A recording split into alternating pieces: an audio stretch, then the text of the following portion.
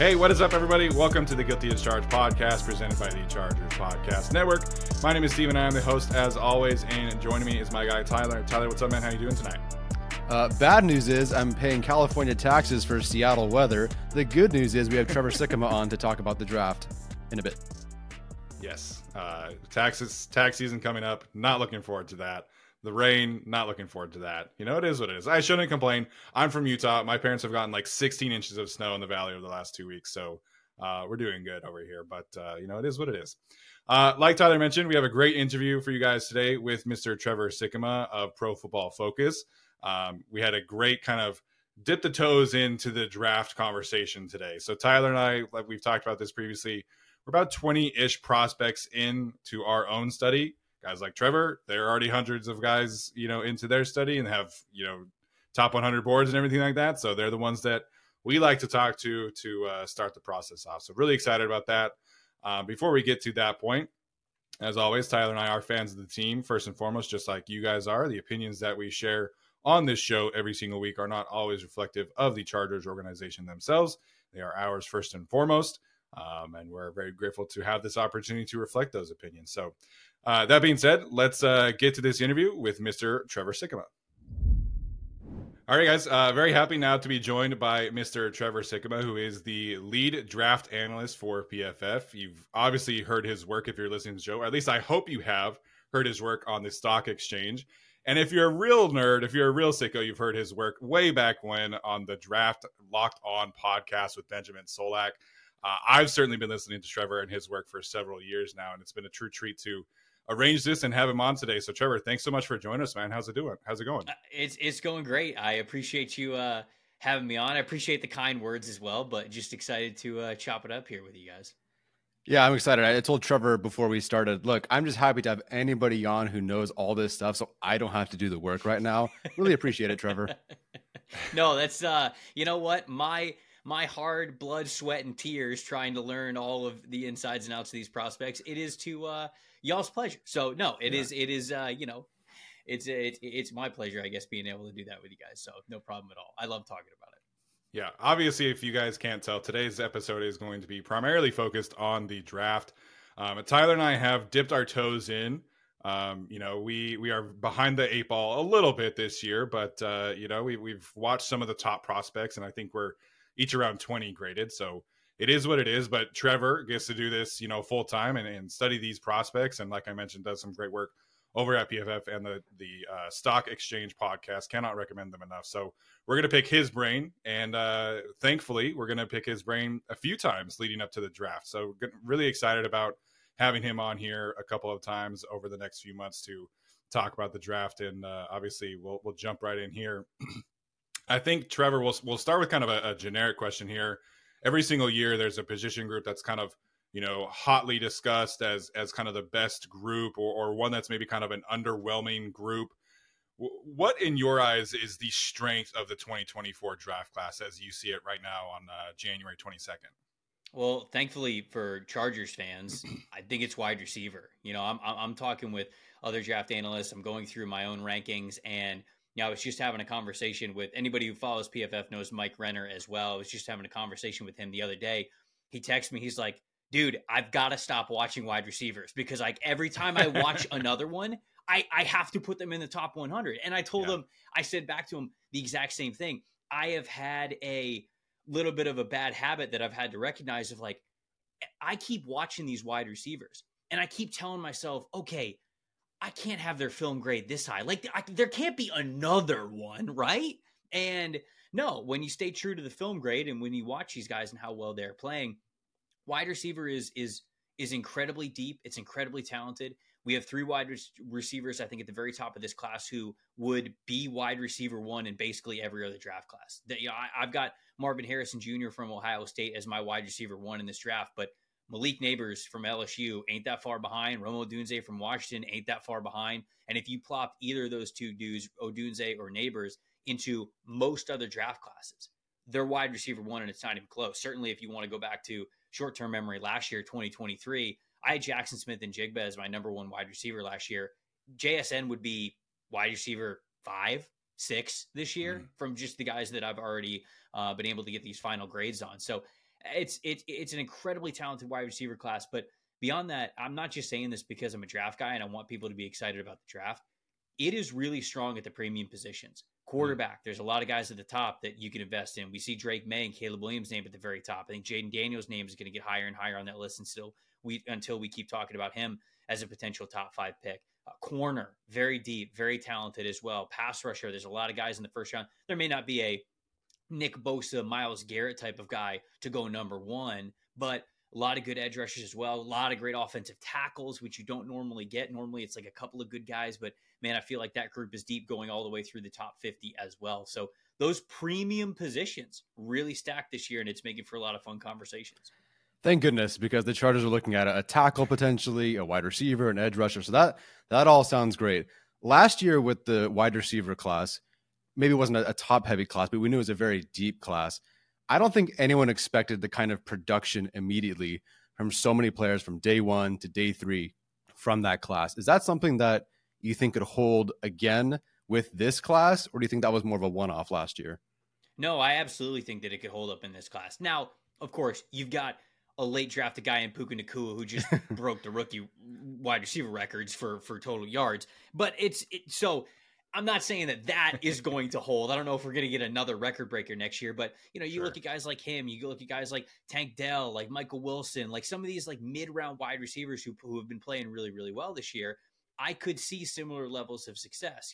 There are, just because I'm going to have a lot of these guys ranked in the top 50, that teams like to take best player available, but they also do need to fill their roster needs. So it's not like all of these guys are going to be able to go. So just from a trickle down effect, especially because the other premium positions are pretty strong, you're going to get wide receivers in the 3rd and 4th round in this upcoming year that we're going to look back on and we're going to be like, man, how did he last until the 4th round? And in reality, the film never said 4th round. It was always just there's just too many of these guys for them to all be able to go in whatever, the top 75, the top 50, and it's just going to kind of push everybody a little bit further back. So it is wild to say, after a year where a lot of really great rookie wide receivers from the 2023 class were able to stand out, I do expect this next class coming in to have that sort of potential and maybe even more of a widespread, not necessarily, like I said, record breaking, but more widespread, a youth movement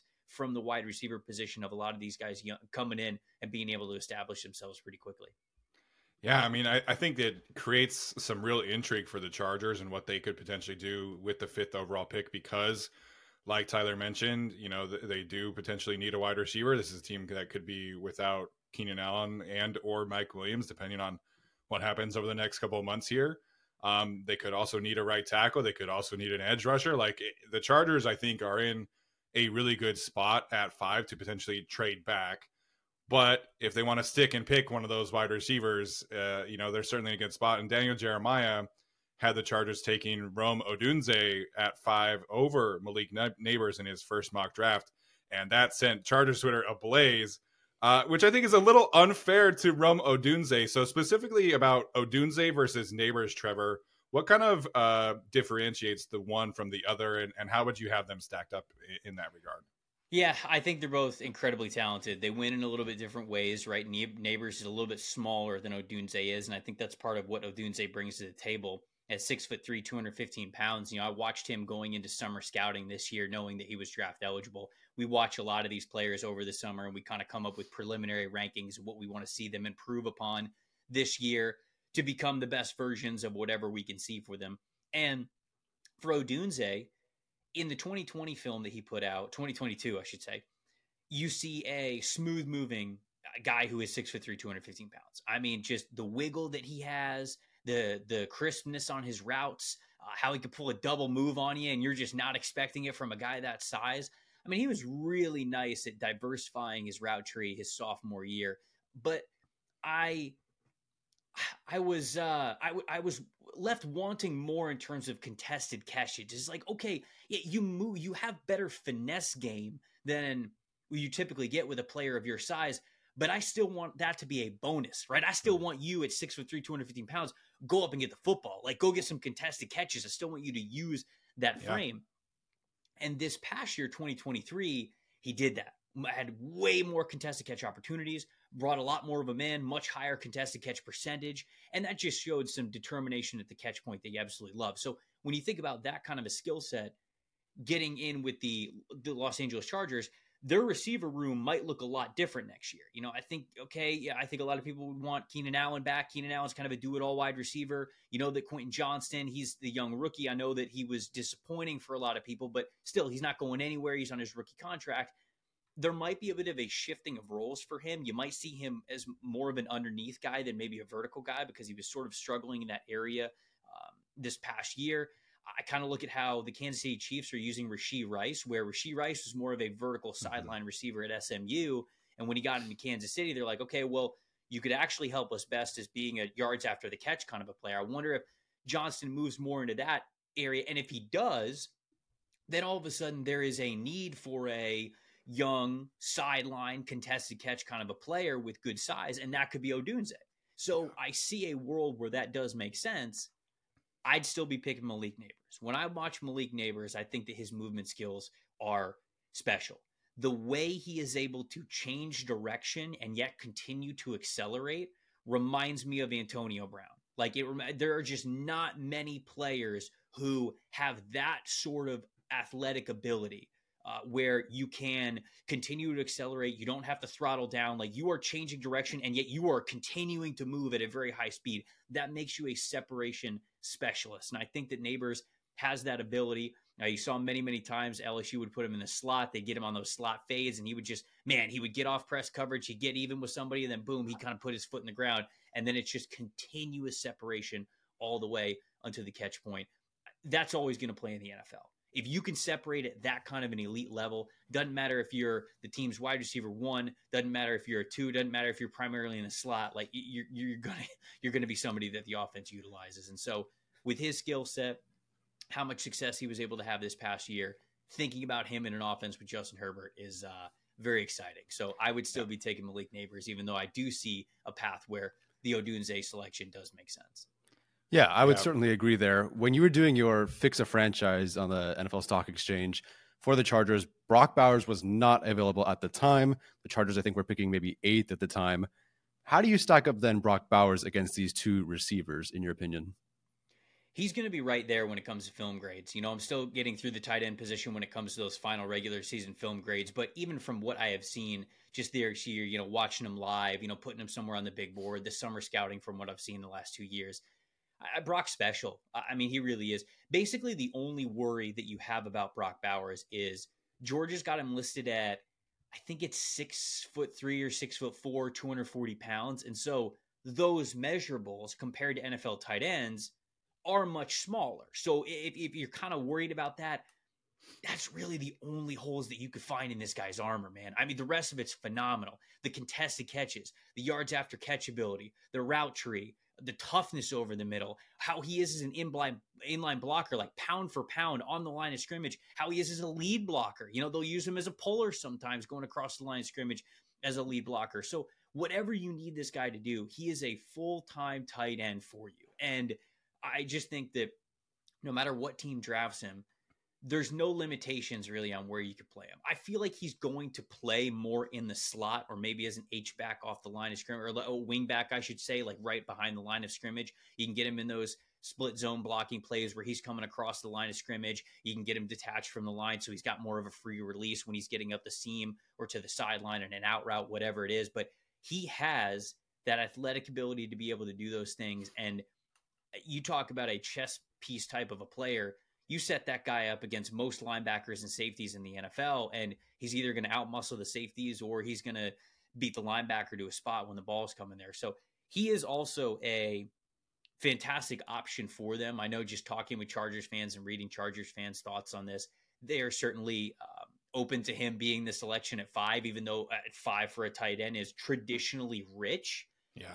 You look at Brock Bowers, and just in our system alone, PFF system, he's been in college for 3 years. He's basically been a full-time starter for 3 years, although, sometimes it's like on and off the field with Darnell Washington when he was a little bit younger. He recorded an elite PFF grade all 3 seasons. All 3 seasons. And for an 18-year-old to come into Georgia, okay, this is a talent factory. This is one of the richest talent factories in all of college football. For this dude to come in as a true freshman and be so good that Kirby Smart had to put him on the field. Not only put him on the field, he earned an elite PFF grade doing so, then followed it up with another, then followed it up with another. It don't get more consistent than that. So I think that's why he is worthy of a top 10 overall selection and why he should be considered at number 5 as well. Yeah, I went and looked at just stacking up Brock Bowers' career versus the other top tight ends in recent memory. You're talking about Sam Laporta, Kyle Pitts, Dalton Kincaid, Michael Mayer. That group, if you put his 3 seasons up there in terms of like yards after catch, yards per route run, missed tackles forced, first downs created, Brock Bowers is at the top in like each of his 3 seasons. Like this is, I forget who specifically wrote it, but there was a PFF article asking if Brock Bowers was the greatest college tight end ever. And I think you could make a realistic argument that the answer there is an easy yes, because of what he was able to do over the 3 years at Georgia. Last year at this time, we were having very similar debates of like tight end versus wide receiver at 21. Now we're doing it again at 5, and people at 21 were like, I don't know about a tight end at 21. But like you're saying, you know, Brock Bowers is not your stereotypical tight end that comes out of the draft each year. Right. No, he is not. He is somebody who is special and that you have to really have in his own category, which he also is in this class, right? I mean, we talk about the depth of tight end. That was not one of the positions that I mentioned as like a strength of this class. It's basically, if you want a first round guy, you're drafting Bowers. You know, Jatavian Sanders, former 5-star as well, really good athlete from University of Texas. I think he had his best year this past year. He's really coming along. He's young. So it's like, okay, all of that is really nice. His production didn't really warrant, I don't think, a first-round selection. Maybe somebody will take a chance on him in the back end of the first, but you're really projecting what he could be. You're not looking at exactly what he did at Texas if you are doing that. But outside of those 2 guys even, you're talking about a lot of good football players, but not guys that you're using with priority picks. So if you really need to address that position in a premium way, I think Brock is on the table for basically any team at this point. Yeah. Let's move on to defense now, because I think Chargers fans, we haven't even talked about offensive tackle yet, but I think Chargers fans want offense. It's tight end, it's wide receiver, it's one of the tackles.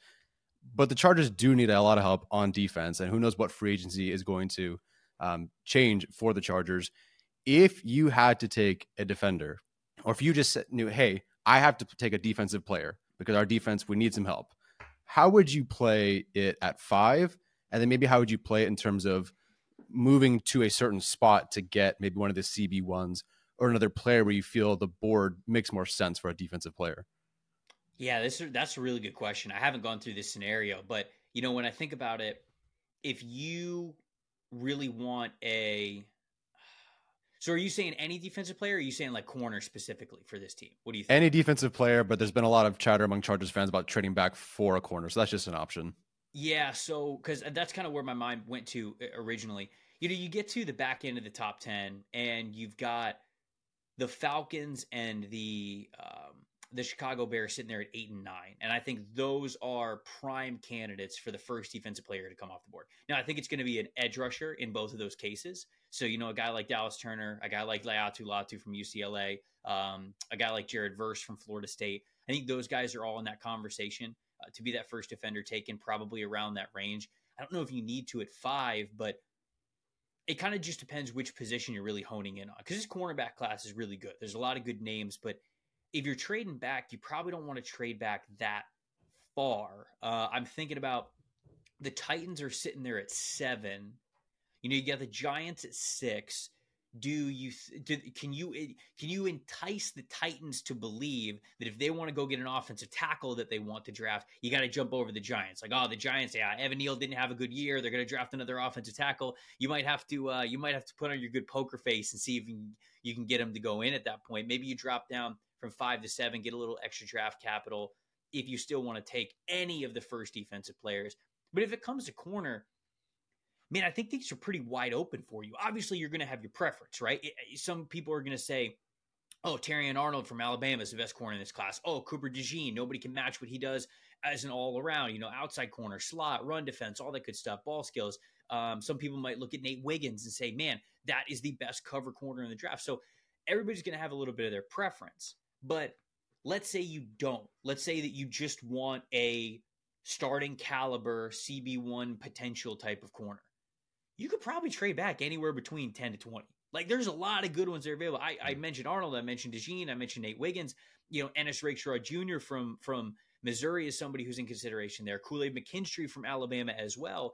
Quinyon Mitchell from Toledo's got some of the best ball production that we have graded over the last 2 years at PFF, has elite coverage grades in the last 2 years, most forced incompletions in the FBS. So it's just, there's a lot of corners where if that's what you want, you have a lot more power to trade back. If you want like a top edge rusher, maybe DT1 in this class, like whatever it is, you can't get really further than 12, I would say is like the lowest that you could get. You would have to pretty much stay in that range if you wanted one of those guys. Yeah, and obviously a lot of this, is, like Tyler mentioned, is going to be very influenced by who the new GM is, who the head coach is. But, the Chargers are going to be in a similar spot where they could be without Khalil Mack. They could be without Joey Bosa next year. Edge rusher is definitely a premium need at this point. Cornerback, they are going to be obviously without J.C. Jackson, who they traded. Asante Samuel Jr. is going to be on an expiring contract. Michael Davis is a free agent. Like, the Chargers defense does need some help. I know, like, the fans want offense and things like that, but the defense is going to need to be addressed a lot as well. So trading back could be the way for them to do that. So I'm excited about the defensive line group on day 2 right now. That's kind of like the group that I'm excited about for your early day 2 selection. Trevor, is there a position group that you're just like really fired up about, some day 2 guys that could be some difference makers this year? Yeah, I mean, I wonder if I like this interior offensive line class. I honestly do. Like guards and center combination, there's a ton of versatility. So I think day 2 is going to be littered with a lot of these guys because there's some names that could potentially sneak into the top of the first round. I think Troy Fontenot, the left tackle for Washington, who's probably going to move inside at the NFL level. He's a name that we see in first round mock drafts. I like Graham Barton a lot, also the left tackle from Duke, but we're going to see him at the Senior Bowl, and I think he's also going to move inside. He's probably going to be a guard, could even be a center. Jackson Powers Johnson, the interior offensive lineman, center specifically from Oregon, a little bit bigger. He's 6'3", 320 pounds, and centers normally not that big, not that tall, but that gives him the flexibility to also play guard as well. So those 3 players, I think, have chances to go round 1. But there's even a lot of guys on this list that I like beyond that. Christian Haynes is somebody who's graded really, really well for us. He's a left guard at UConn over the last 2 years. I think that he's got a chance to be a really good NFL player. Tate Ratledge, the offensive guard from Georgia, his teammate Cedric Van Pran, the center, the longtime center for that team. He's been the center since his freshman season for all their national championship runs, and he was chosen to represent the team as a team captain. He was represented the team at SEC Media Days. Kirby Smart just speaks so highly of how smart he is and how great he is in the middle at that center position. So Christian Mahogany, somebody who I think would have probably been a top 75 selection last year had he not gone through the injury, but he comes back and I think he looked healthy again. He is just an absolute ass kicker, man. He is such a mauler in the run game. And yeah, I think there's other guys too. Zach Zinter, the offensive guard from Michigan, he's coming off injury. So that obviously sucks because I think that he's a great player, but Zach Frazier, the center from West Virginia, who's got some really nice tape, who I think could be a starter at the NFL level. So that to me is a really intriguing group on day 2 of an interior offensive lineman. Like if you need a starting caliber center and guard, you do not have to overdraft one over a premium position player in the first round. I think you can wait a little, and those are a handful of names that I really like in this class. Yeah, the Chargers are I think they have to take a center on day 2 at this point because one is medically retiring potentially, not officially, but seems like Corey Lindsey's trending that way. The other one had a season-ending injury, so they're going to need to take one. As far as maybe position groups that aren't as great, maybe like last year's linebacker class, for example, wasn't perceived as a great group. Who do the Chargers maybe need to spend some money on in free agency because this position group isn't so great in the draft? Yeah, I would say linebacker still. I mean, it's not a great linebacker class. You've got some guys who I like. Jeremiah Trotter Jr., a very familiar name. Jeremiah Trotter Sr., his dad played a long time in the NFL. He is following his dad's footsteps in a lot of ways. I think when you watch him play for Clemson over the last couple of years, you see that he understands the game, that he was brought up at a very high football environment.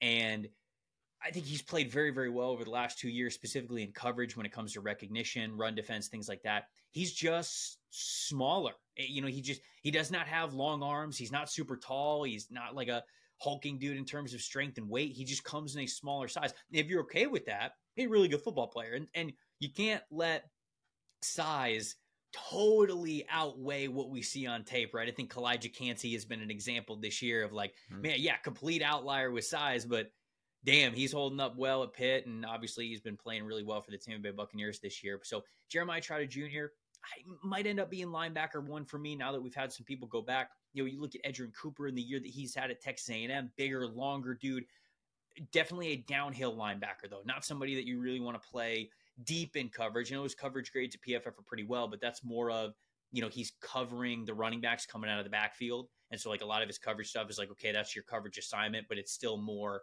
see ball, get ball. It's more downhill stuff. So you know, he's somebody who brings a lot of athletic potential to the position. Peyton Wilson from NC State. I mean, might have been the best linebacker in the country this year, but he's got such a rough injury history.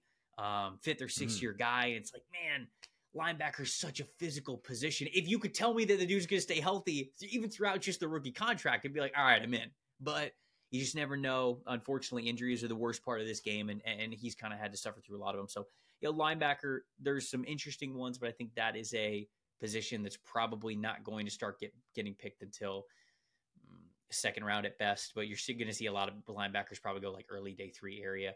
Running back, also another area where I think, Bishop Sankey came off the board in the 2014 draft as RB1 at pick, I think 54.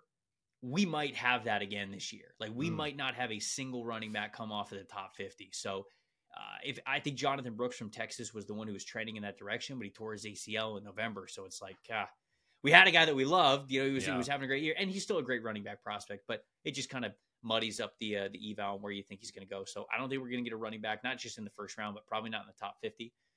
Safety is another one. That's the last one I'll bring up, where if you need any sort of secondary help in the safety area, it's basically Tyler Nubin, Cam Kinchins, and then it's like, you know, a bunch of kind of like, you know, flavored players, you know. So I think that that's kind of what you're looking for. If you don't get those two guys, then yeah, Kalen Bullock, I like. And when I say like flavor type of players, it's like, okay, is your flavor a rangy free safety kind of a player, or is your flavor more of like okay, I want a downhill thumper type of a player? Because there's players who can fit in those boxes, like those types of roles, but there's few that'll give you that true too high safety. One can come down, one can play deep on any given down. So I think that those are the 3 positions that come to my mind where if you got a chance to get an impact one in free agency, probably go that direction. Steven, let me jump in real quick. Bishop Sankey drafted 54th overall in the 2014 draft. You are correct. Well done. There we go. Nice. The things that live in your brain. There we go. Yeah. If only I could remember useful things, but I can remember where Bishop Sankey was drafted. It was useful in this moment, and we're grateful for it. Speaking of a Bishop, Cole Bishop, my guy, I have to give a shout out. I think he's a fantastic safety from the University of Utah. Last question here, Trevor. Obviously, the All-Star circuit is coming up. Shrine Bowl, Senior Bowl, is really kind of where people like us really kind of dive into the draft. And so who are some names at either one that you're just like super fired up to go down and see? Because I believe you're going in person to the Shrine Bowl. Are you doing both this year, or? I am. Yeah, no, okay. I'm doing both. And there's a lot of really great players at both of them. Honestly, I am really excited to specifically see the Senior Bowl defensive line versus offensive line group. I mean, it's one of the most notable ones that happens every single year, right? You get the one-on-ones, the drills like that. But, I mean, we have a stacked defensive line group at the Senior Bowl this year. I mean, interior defensive linemen, we got T'Vondre Sweat. We've got Dwayne Carter, Byron Murphy, Ruka Rororo, Tyler Davis, like all these, like Brandon Dorless. I mean, these are some of the best interior defensive linemen in the class, let alone upperclassmen, and they're all going to be there. You got edge dudes, Adiza Isaac from Penn State, who's the guy who plays opposite Chop Robinson, not enough people know about. Darius Robinson from Missouri, who is a powerful 4-3 defensive end, who I think can make a lot of money in Mobile, honestly, with his performances there. You got Laiatu Latu, who was without question the most prolific pass rusher in the country over the last 2 years. Almost a 25% pass rush win percentage this past year. Elite pass rush PFF grade. He's got basically every move already on film in his pass rush bag going into the NFL, which you absolutely love to see. And they're going up against offensive linemen. You know, like I mentioned Troy Fontenot is going to be there. Graham Barton's going to be there. Guy like Tyler Guyton, an offensive lineman who is super athletic, but okay, does he have the polish to be able to start right away? He's going to be a developmental guy. We're getting him for some first-round buzz right now. Talize Fuaga from Oregon State. My dude, I absolutely love that guy. He is I don't think he's going to go number 5 overall, but like he should be talked about with Joe Alt and with Olu Fashanu as that best offensive tackle in the class. Just the way that he plays the game. It is a true, I am going to just not let you get any closer to my quarterback type of guy. And he wins first with power. And then he figures the rest out once he locks you up. But that to me is the highlight right now is your Twitter timeline. Sorry, X. Sorry. I will never call it X. I refuse. So, all due respect to Elon's purchase. Your timeline is going to be filled with these D-line one-on-one reps that we're going to see over the next couple of months. I think at both events, honestly. Yeah, no, I'm super excited. The Chargers, it's different this year because the Chargers have a new general manager, but they routinely pick players from the Senior Bowl more than anyone else, I feel like. I mean, Jamari Sawyer, Zion Johnson, Trey McKitty, Josh Palmer, all these guys appeared at the Senior Bowl, did well, they picked them. So excited to see who that is this year, but again, things could change with the new GM. Yep, yeah. And I think this year specifically, there's going to be so much hype for these Senior Bowl players because not only are you going to have the regular highlight tape, but like you're going to have those practice clips as well. And that's something that I love about both the Shrine Bowl and the Senior Bowl is you get to watch these players operate in a brand new environment. And to me, that's really worth it. You are dropping this guy into a new system, new coaches, new teammates, and you are basically able to see whose talent stands out immediately right away. And it's a really cool environment. And that's not to say that you don't appreciate the guys who maybe a little bit slower start on day 1 of practice, really kicking ass in day 3. You appreciate that as well because it shows you that quick progression from players. But there's so many valuable things to learn about the Senior Bowl. And so those are two ways that people stand out that the Chargers and obviously every team's going to be paying close attention to. Yeah, I'm really excited to see these younger guys, the new rule where these underclassmen can go down and perform. You know, your guys like Jackson Powers Johnson, Byron Murphy, guys who could be first-round players go down there as underclassmen should be really fun. And then the quarterbacks, too. I mean, you get Bo Nix and Michael Penix as teammates down in Mobile. You know, there's been some rough quarterback years. I think this should be a good quarterback year in Mobile, so I'm really excited about that group as well. Trevor, this has been awesome, man. Can't thank you enough for taking the time to join us today. Chargers fans, you'll see Trevor again on this channel next month. We're really excited to have him on the show to help cover the draft, and we're very grateful for his time. So, Trevor, what do you guys have coming down the line at PFF, at the Stock Exchange? Where can people find you? All that good stuff. Go feel free and plug away, as they say. Yeah, like you mentioned, we're going to be live from the Shrine Bowl and the Senior Bowl coming up over the next couple of weeks. And so we're going to have as many of those practice clips and analysis as you're going to be able to find. All that good stuff's over at PFF.com. And then obviously after your wonderful listeners listen and watch this show, then they can come and watch the NFL Stock Exchange podcast with myself and Connor Rogers, where we'll be continuing to dive deep into this NFL draft class, getting you ready for the NFL draft. 100%. Like Trevor said, if you are a draft nerd, even if you're not a draft nerd, if you're just kind of diving in, definitely recommend you go check out Trevor and Connor Rogers over at the Stock Exchange. Trevor, this has been great, man. We really appreciate your time, and we'll see you next month. And hopefully you have a great trip down to Texas and Alabama to cover those bowls. So appreciate you. Yeah, appreciate it, guys. I'm excited to get back with you next month. All right, welcome back. Tyler, anything stand out to you? I think there's been a lot of increased dialogue on social media about the draft. People are really starting to form opinions about that. Was there something that you gravitated towards of Trevor's, or something that you really disagreed with during our conversation with him? I don't know if intentional, but when discussing the corners, I couldn't help but notice that McKinstry took a while to be mentioned. There was a certain trio mentioned, and then a couple other names, and then also Kool-Aid McKinstry. I don't know what his ranking is. Could have asked, but would have been here for 2.5 hours talking prospect rankings. But that one is curious to me, so I'm curious where he'd have them. But I think the biggest takeaway is that this is another deep wide receiver class, that he does feel that outside of there won't be another Puka Nacua breaking rookie record sort of thing, but it is a deep class. And it is important to remember that when considering, let's say, even the Chargers in the first round or the second round, if they go some other non-wide receiver position in the first round, and then they have to go center in the second round, they can find a wide receiver later on. And so I think it was neat that he said that it could be another class like the last one. And believe it or not, Chargers fans and all people who are ready for their team to draft a player, there are rounds beyond the first round. So they don't have to take a certain position in the first round, except for Brock Bowers, who's a complete unicorn in this class. Yeah, that's the one. I think a large conversation about the draft every single year is like, okay, if you miss out on this player, who can you get in the later rounds that can replicate, maybe not 100%, but maybe that's 70% of that player. You know, we do a conversation every year about that. And, you know, I think this wide receiver class, you know, maybe you don't get a Malik Neighbors, but maybe you get Xavier Worthy in the second round kind of conversation, or maybe you miss out on Rome Odunze, but you get Tez Washington from North Carolina in the second round instead. So I think that is part of the conversation here. If you miss out on an offensive tackle, can you get one in the second round? If you miss out on an edge rusher, can you get one in the second round? Cornerback, stuff like that.